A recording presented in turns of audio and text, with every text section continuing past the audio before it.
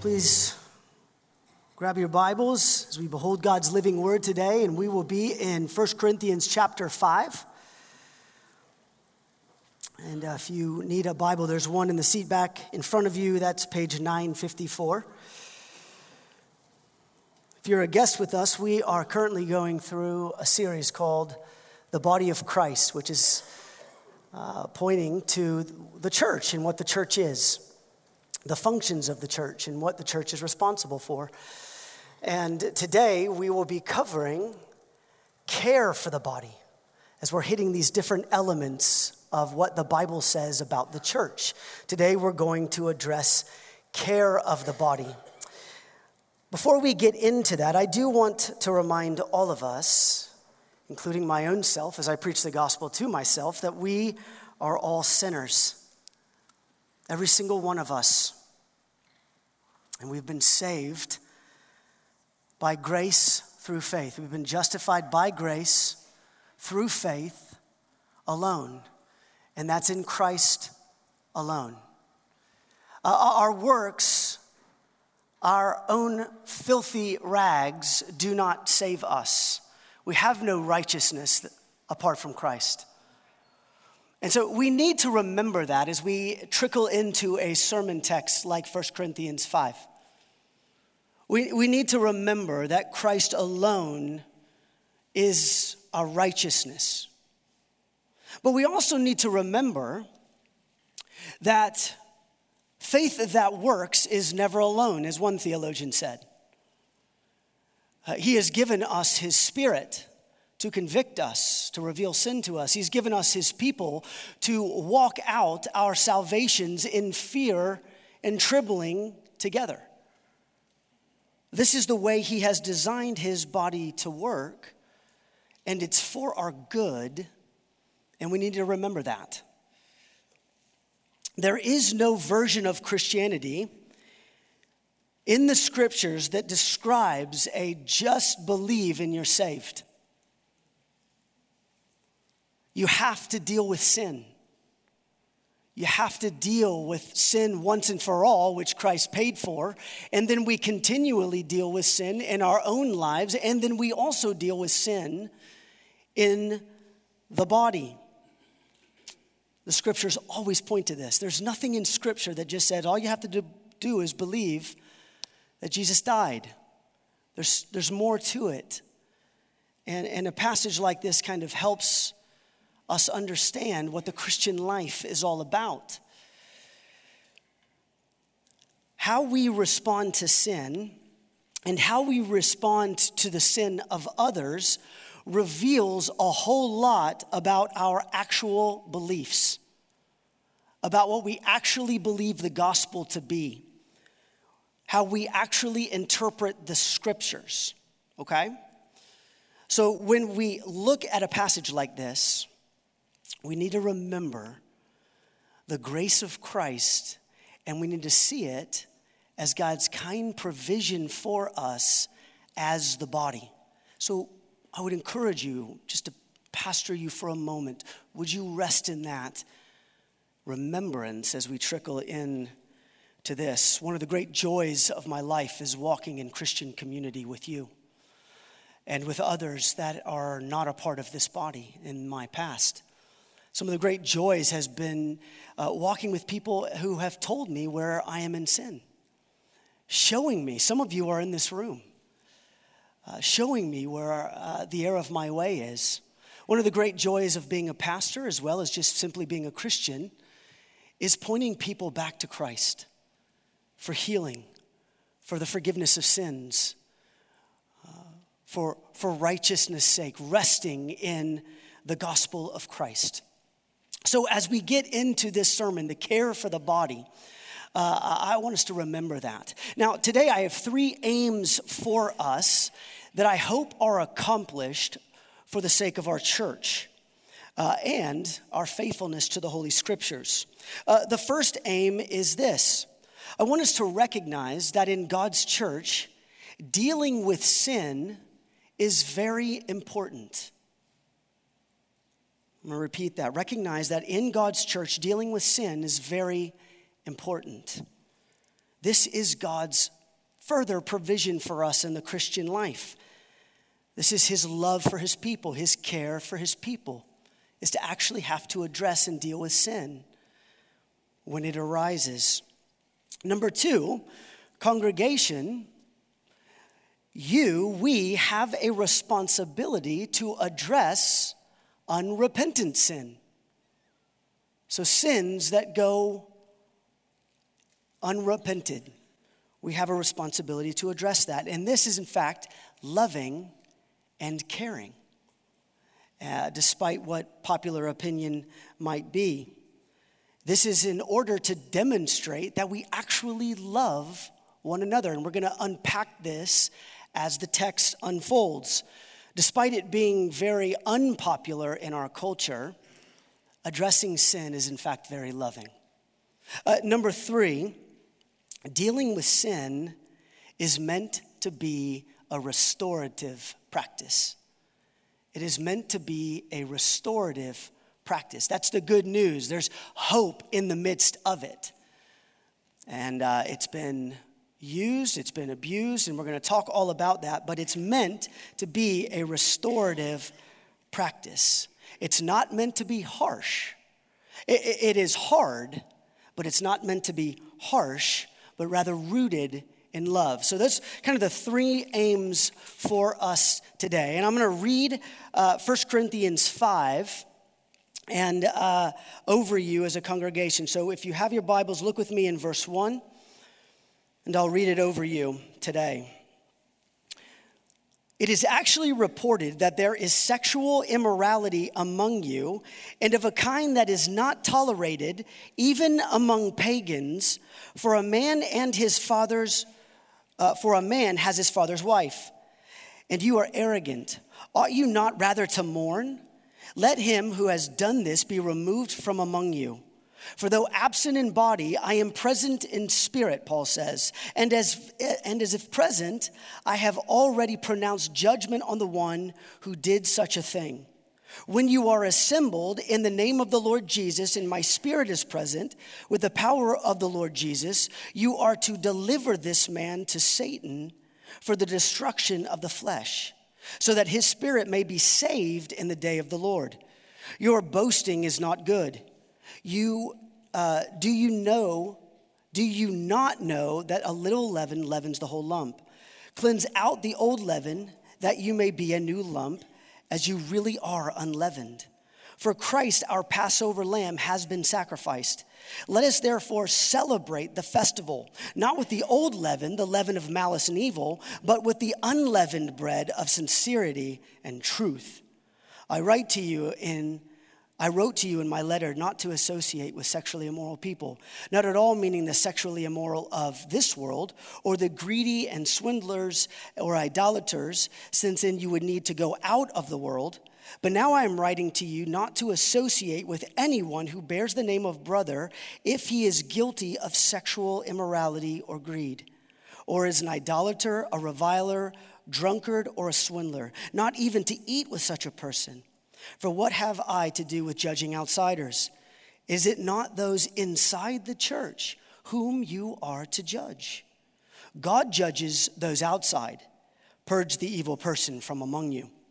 Our main point today is simply this: the local church must do the caring work of dealing with the unrepentant sin in its members, with the hope that they are to be restored to the body and saved in the day of the Lord.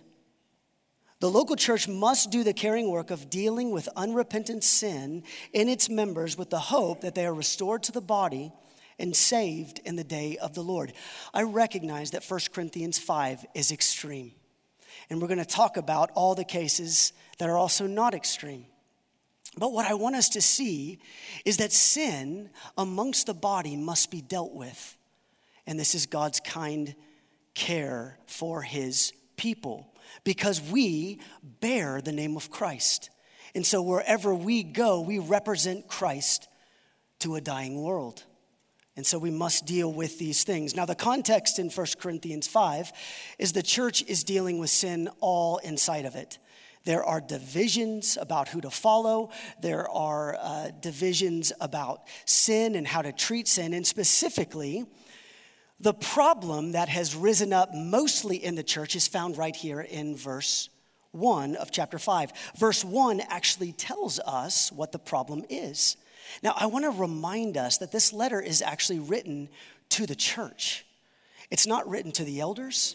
It's not written to apostolic delegates like Timothy and Titus. It's actually written to the church. So the church must listen to the instruction of Paul. Now, verse 1, it is actually reported that there is sexual immorality among you, and of a kind that is not tolerated even among pagans, for a man has his father's wife. So there was a man who had taken his father's wife. This is referring to his stepmother, as the description depicts. And Paul is bringing this man's sin to attention, but he's doing so by rebuking the congregation. You see, in verse 1, Paul said they are tolerating this man's sin. Now, in a pagan culture, the pagan culture itself was not even tolerating this type of sin that was being allowed in the church. I want you to think about that for just a moment. Now, in a pagan culture like our pagan culture today, the theme of tolerance had virtue, just like it does today. The more tolerant you are, the more loving you are considered. Does that kind of ring a bell for us today? It kind of makes sense to us today. If you don't tolerate people's desires and demands, then you are canceled. That was the context of Corinthians. And it really resonates for where we are in our context for us today. Now, I want you to hear me. Tolerance is counterfeit love. Tolerance of sin is counterfeit love. Paul is rebuking the church for tolerating what God does not tolerate. Corinth was a pagan culture. And these people who are now a part of the church were once a part of that pagan culture. But there is a distinct line that Paul is talking about. Pagans who you are not a part of tolerate this type of sin. But as a part of the body of Christ, you are not to tolerate this type of sin. There are two people groups, pagans and those who are not pagans. Church members and those who are not church members. I want us to see that. Now, for the rest of the passage, Paul lays forward for us three responsibilities that the church has to care for this brother who is caught in sin. So we're going to just unpack the text this morning, and then we're going to close with some applications for us as a body. Okay? So that's how the kind of the layout of the day is going to go for us. The first responsibility that Paul lays forward is found in verses 1 through 5. And it's this: to remove the man from the congregation so that he may be restored. To remove the man from the congregation so that he may be restored. Now, look with me in verse 2. Paul says to them, "Are you arrogant? Ought you not rather to mourn?" The Corinthians were arrogant about the sin that was taking place in the body of Christ. He says down in verse 6 that they were boasting in it. And Paul says that is the improper response towards sin. The proper response is to mourn sin. The right posture is to make sure that you recognize where sin is and to grieve over sin. Because sin is a big deal. Sin is destructive. Sin causes divisions in the body. Paul, in fact, is not as surprised by the man's sin as he knows that men and women sin, but he's more surprised by the response of the congregation who is tolerating the sin, who is not rebuking the man in his sin, but rather boasting in it. It might catch us off guard that they were boasting in the sin. But that can manifest itself in a lot of different ways, even apathy being one of them, because they're not dealing with the sin. But I don't want us to miss what Paul is saying their response ought to have been, and that is to mourn. Beloved, do we mourn sin? Do we mourn our own sin? Do we mourn sin that occurs in the body? Because all sin is committed against God, a holy and righteous God. Sin grieves the Holy Spirit, as Ephesians 4:30 says. Sin is a big deal, and it's a big deal for each of us. So Paul is fretting over the fact that the church has not responded to sin the way that he would have discipled them to respond to sin. Now look with me in verse 2, which is where we get that first point. Let him who has done this be removed from among you. The man was to be removed from the congregation because he was unrepentant of the sin. That means he was living in the sin, tolerating his sin himself, in fact, preferring his sin over the gospel of Christ itself. He was not living a life in the confession of Christ Jesus. And so Paul is saying, remove him. And this again reveals that distinct line between remove him from among you, as it says there in verse 2. Remove him from among who? Well, that's from the church. There are no blurry lines. And the qualifier here is the fact that he was unrepentant. He was living this out amongst the body, and the body was tolerating it. Now, for context purposes, look with me in verse 3. He says, though I am absent in body, so Paul was not with them and had no plans to come to them. He said, I am with you in spirit. I am present in spirit. And as if present in spirit, I have already pronounced judgment on the one who has done such a thing. So Paul was not with him, but he was giving out his judgment to the congregation, saying, this is what you need to do. He needs to be removed from the body. This has been determined by me, an apostle of the Lord Jesus. This is what you ought to do. And he even gives instruction, verse 4, of when they are to do this. Look with me. When you are assembled in the name of the Lord Jesus, and my spirit is present, that means his teaching, his conviction, his instruction, with the power of our Lord Jesus, you are to deliver this man to Satan for the destruction of the flesh. So when the congregation assembles, Paul is saying, and you assemble in the name of the Lord Jesus, and when my spirit is present with you, congregation, you have a huge responsibility, saying this to the Corinthian church, to deliver this man over to Satan. Now, have you ever thought about how heavy a statement that is? You are to deliver him to Satan. That means you are to remove him from among you. There are two kingdoms that Paul is thinking about here. The kingdom of darkness and the kingdom of light. And if he is living in this way, you are to remove him from the kingdom of light and you are to place him back in the kingdom of darkness. This is what Paul is instructing them to do. He's not instructing the pastors. He's not instructing the elders. He's instructing the congregation. Now, I get it. This might sound very challenging to our coddled modern ears. I really do.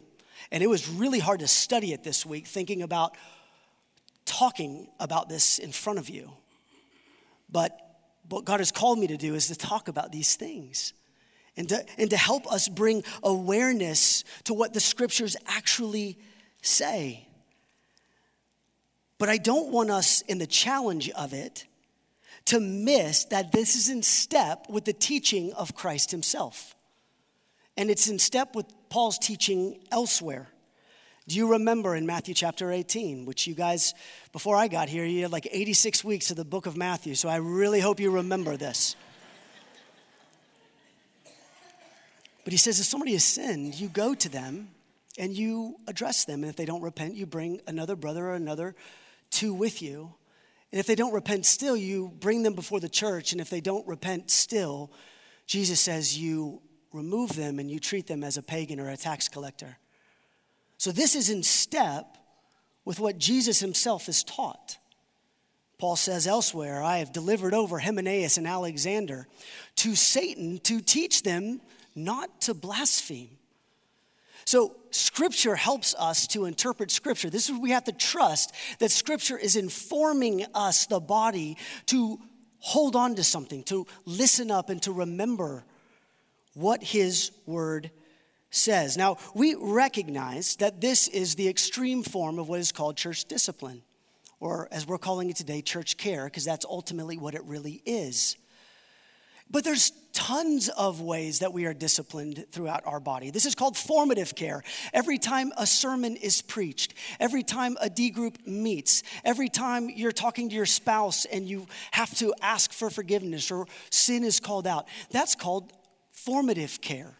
We're constantly discipling ourselves. We're constantly rebuking and admonishing one another, even gently, even with general words at times, to help us all remember what the gospel says, to remember how desperately we need Christ. Because so often the sin in our heart flares up and we need to be reminded.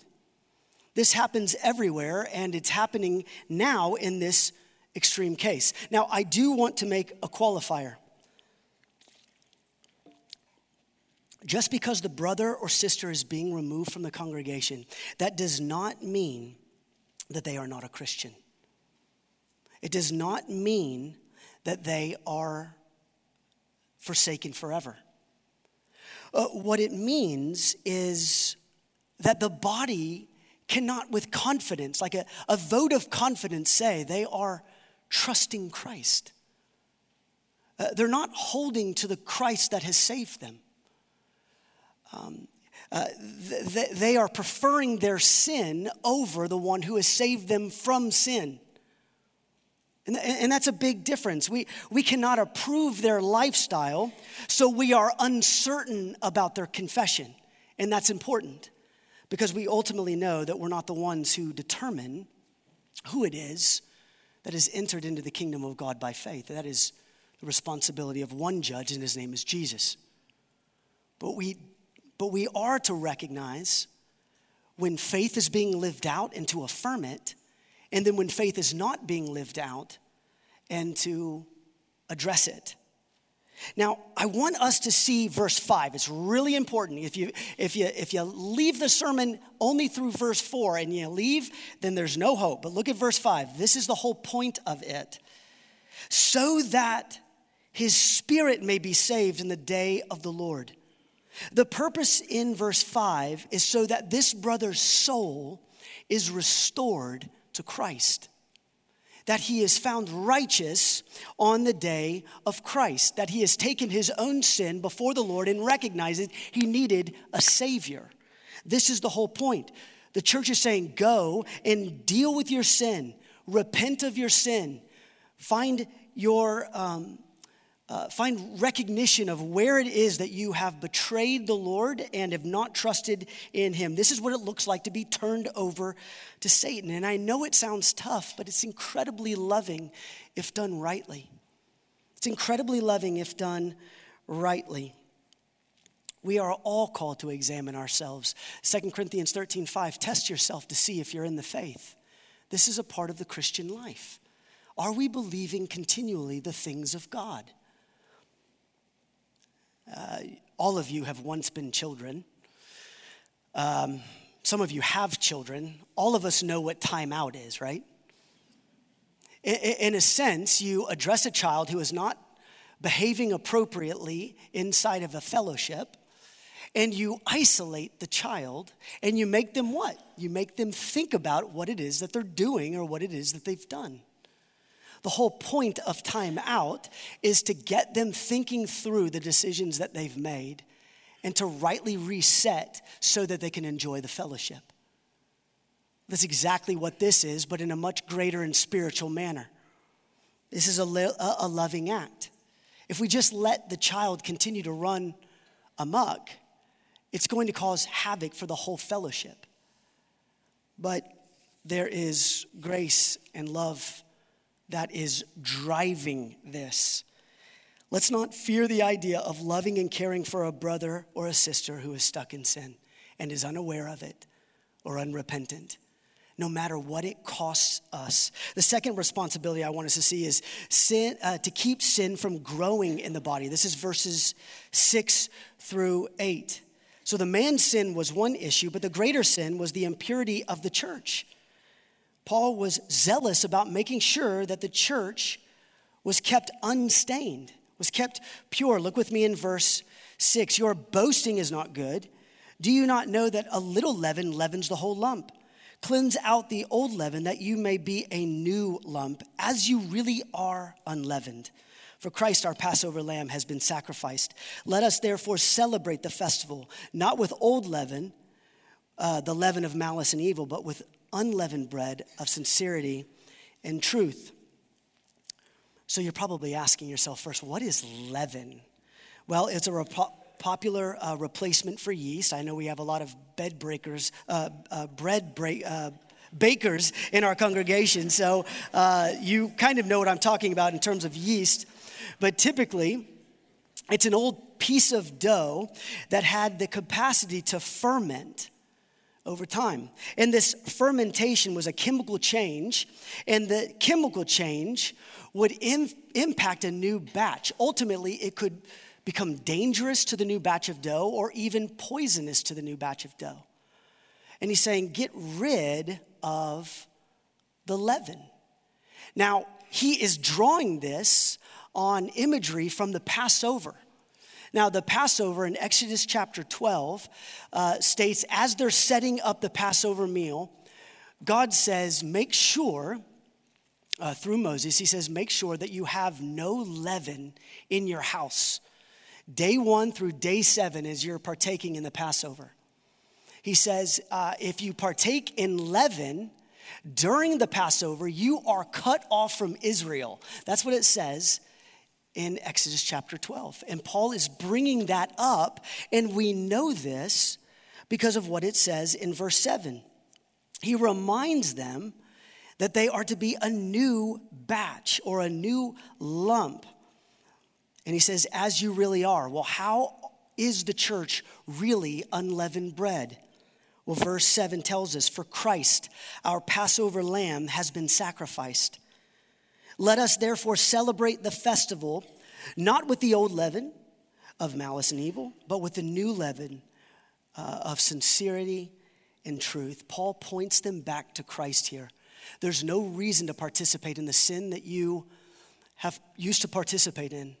Remember who you are and act in that way. The new life that you now have in Christ, who is your Passover lamb. He is the Passover lamb who took away the sin of the world. And if you have painted the doorway, the doorpost of your heart with the blood of Christ, you are saved and your sin is passed over. And he says, church, this is who you are. There's no reason then to act as if you are not this way. Paul is very mindful that sin can grow.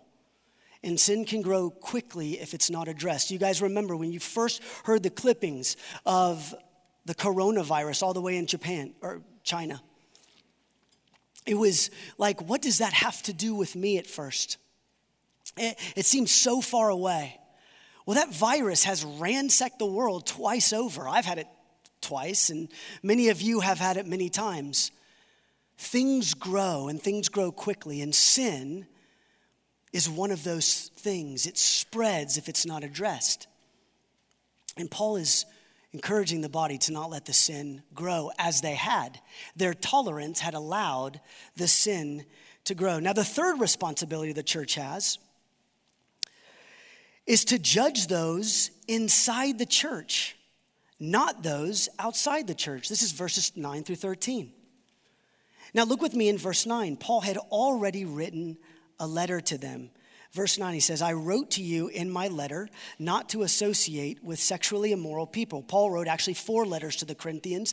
This letter is the second 1 Corinthians to the people. He had already written to them not to associate with sexually immoral people. But in this letter, he is giving a clarifying statement, and that clarifying statement is in verse 10.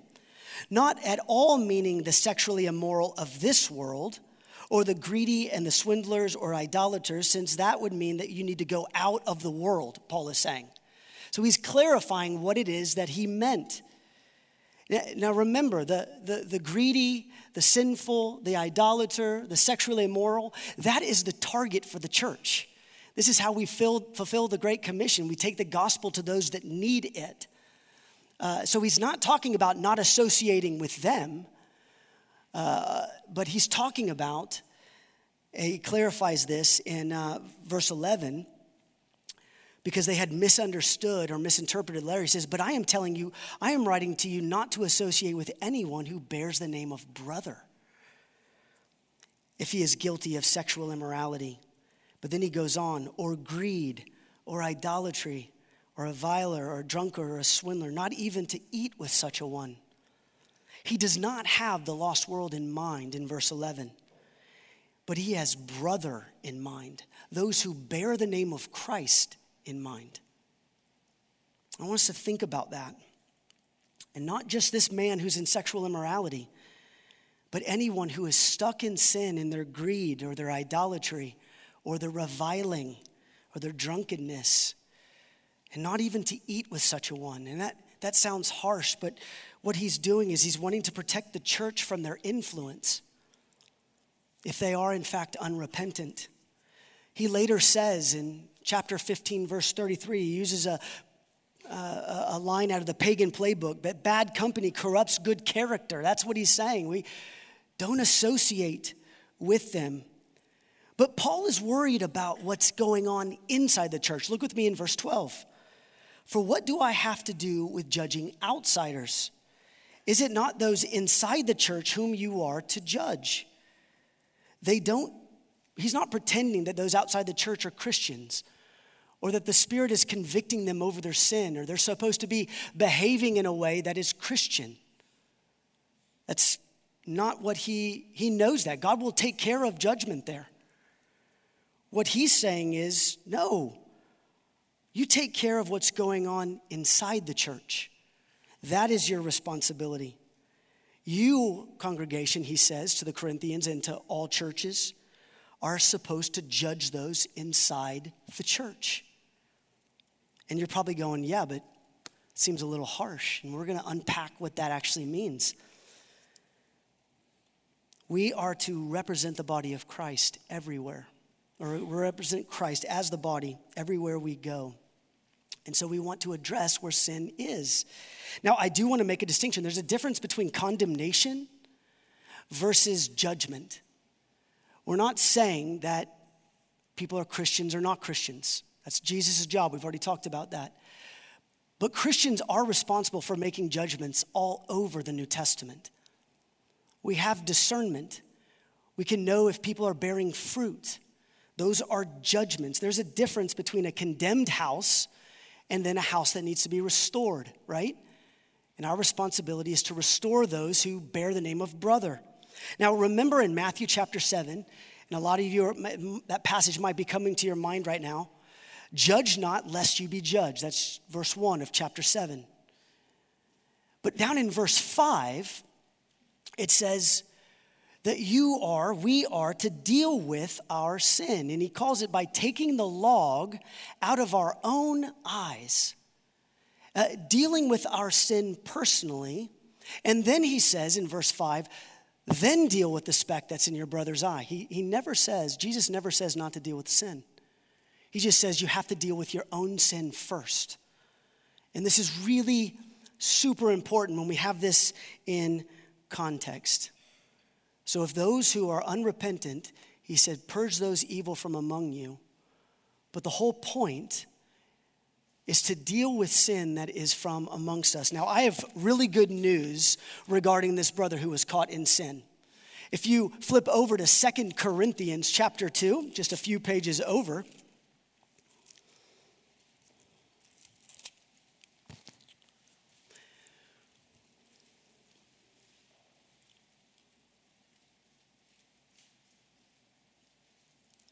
we see in verse 6 of chapter 2, and this is heavily believed upon by most scholarship, that he's now talking about the same man that they were dealing with who was caught in sexual immorality. He says, he's referring to the man, now if anyone has caused pain, he has caused it to me, but in some measure, not to put it too severely, to all of you. For such a one, this punishment may be, by the majority is enough. So you should rather turn to forgive and comfort him, Paul says, or he may be overwhelmed by excessive sorrow. This man who was caught in sexual sin had found it in his isolation before the Lord to turn from his sin and to come back to the church. And we know this because it says to forgive the man, which means he's asking for forgiveness. It means he recognizes his sin before God and then he's bringing it to them. And now he's saying, hey, church, don't be too severe in your discipline of him, which is really interesting. They weren't disciplining him at all. In fact, they were tolerant of the sin. This had led to accepting the sin that he was guilty of. And now, after Paul's instruction, they're being too harsh not to bring him back. I want us to see that. No, he's saying, no. If he confesses his sin, you bring him back into the body. So the point that Paul was trying to get across in the first letter to the Corinthians has proven to work in the second letter to the Corinthians. There's hope there. There's a point here. This process works. God's word works. Now, there's some responses for the body that I want us to consider today, and we'll unpack these. One, I want to address the objections of this type of care. This type of care that forces us to get into people's lives. One of the objections, perhaps the most noticeable objection, is addressing sin would be considered unloving.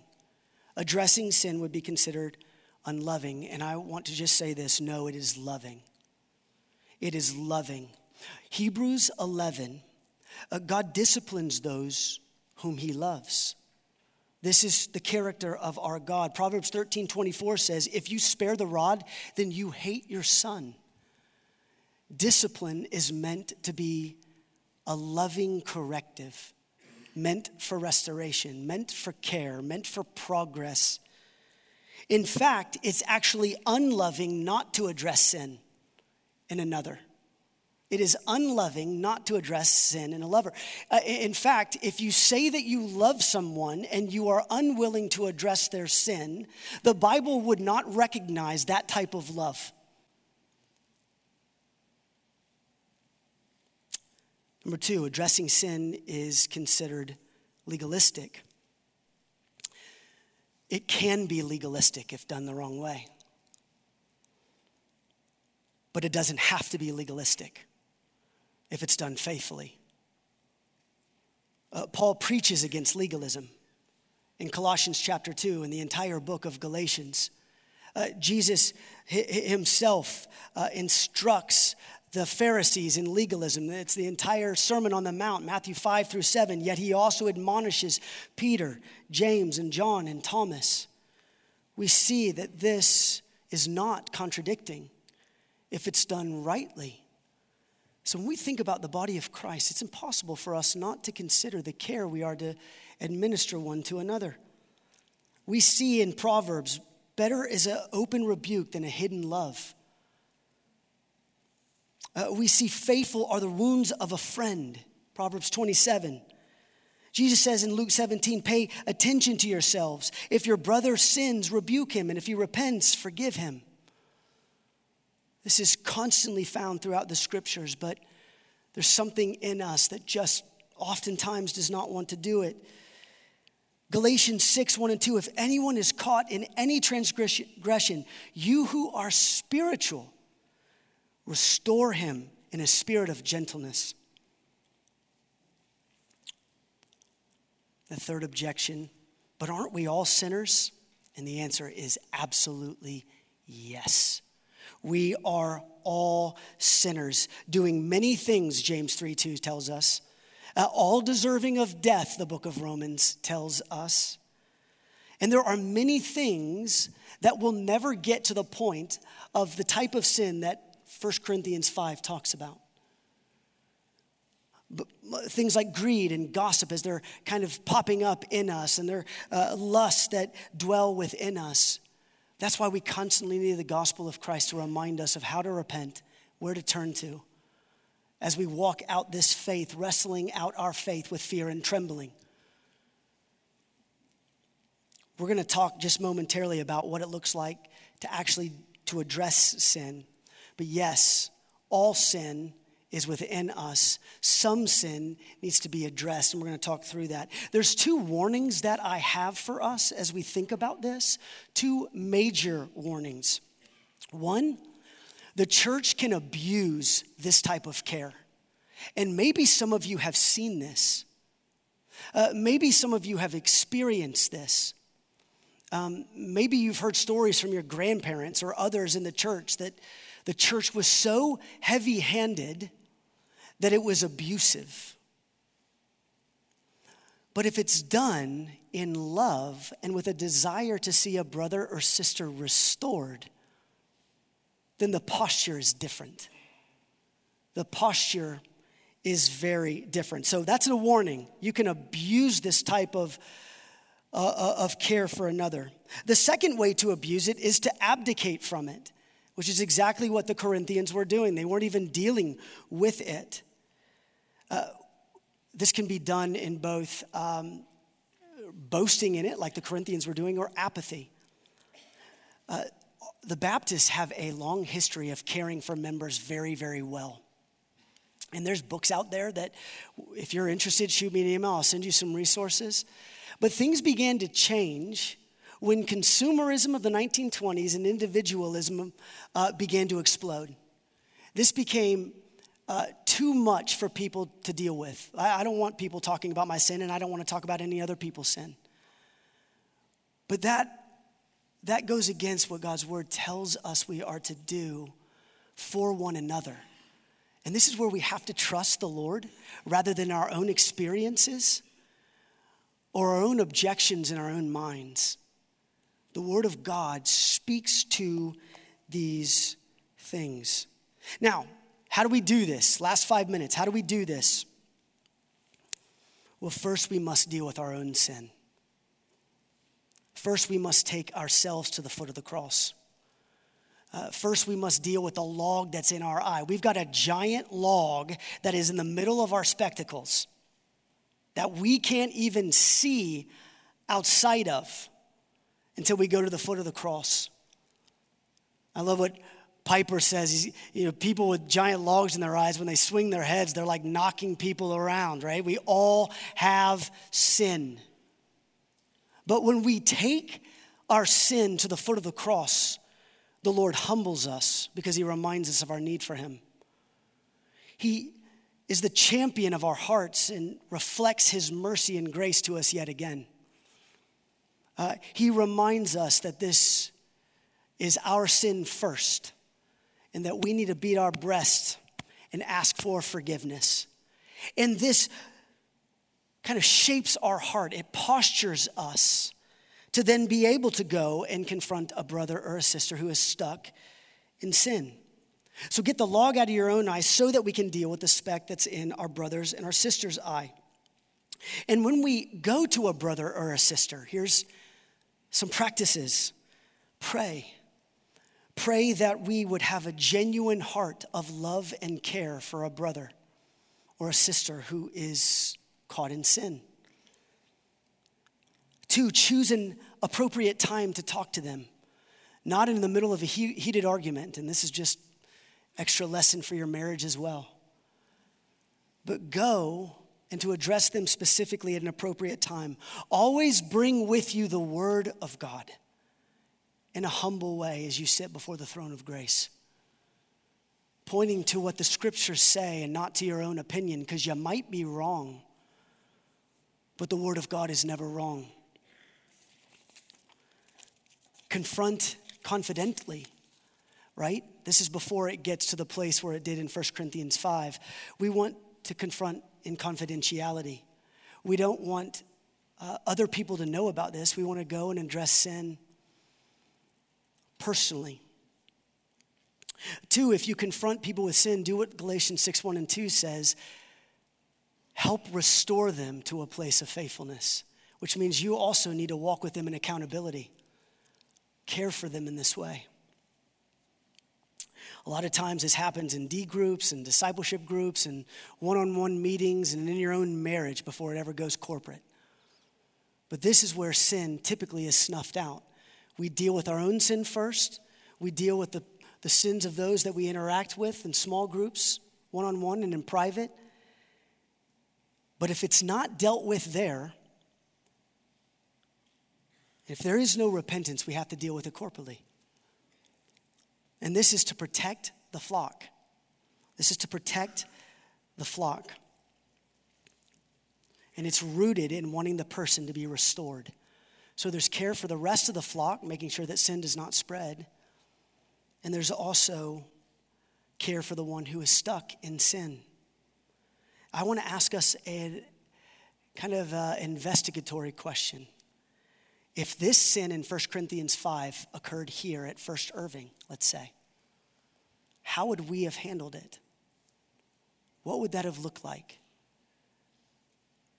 I hope we would have been faithful. I hope we will be faithful if it occurs. If someone is not in a good state before the Lord and repenting, I hope that we would do this faithfully.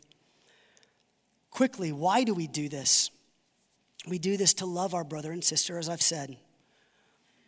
2, we do this to protect all sheep. A gentle admonishment or even an appeal for a brother or sister to be delivered over to Satan, if we're going to be biblical, is meant to both protect them, and it's actually meant to be mercy to you, the congregation, to see the implications and the dangers of sin. It's meant to be merciful to all involved. Number 3, considering the less mature in the sheep. This is how we teach the dangers of sin to those who have just come to faith in Christ. Those who are new to the flock of God. Number 4, why do we do this? Because we desire to show the world Christ's power of restoration. God is in the business of redeeming people. Even those who are caught in sin, we're all caught in sin at times.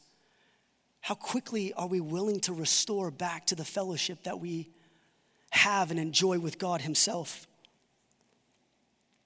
Number 4, we have a responsibility to uphold the glorious name of Christ. Brothers and sisters, everywhere we go, we represent Christ as those who bear the name of brother and sister of Christ. And so how we deal with sin represents who God is to a world that is dying and lost. And this is why we do this. And then very lastly, what sin is to be addressed and when? That's a big question that you might have. Here's just a few categories that I could provide for you today. Ongoing sin. Sin that is taking up patterns in one's life. When one has consistently departed from the way of Christ in certain areas over and over again. And when it does, we go and address them one-on-one or one-on-two. So ongoing sin. Number 2, disruptive sin. That's sin that has disparaged a relationship or sown division amongst a relationship, or it's beginning to sow seeds of discord and disunity in the body. That's when sin is addressed, when it begins to become disruptive to the overall health of the body. Like I recognize there's a lot of sins that aren't ever dealt with like this, that we have to trust the grace of our Lord to remind us of the gospel so that we can repent and return to him. But this is ongoing sin and it's disruptive sin. And then finally, this is unrepentant sin. Those who are prizing their sin more than Christ, who are saying, no, I'm not guilty of that, or I prefer that sin over the gospel of the Lord Jesus.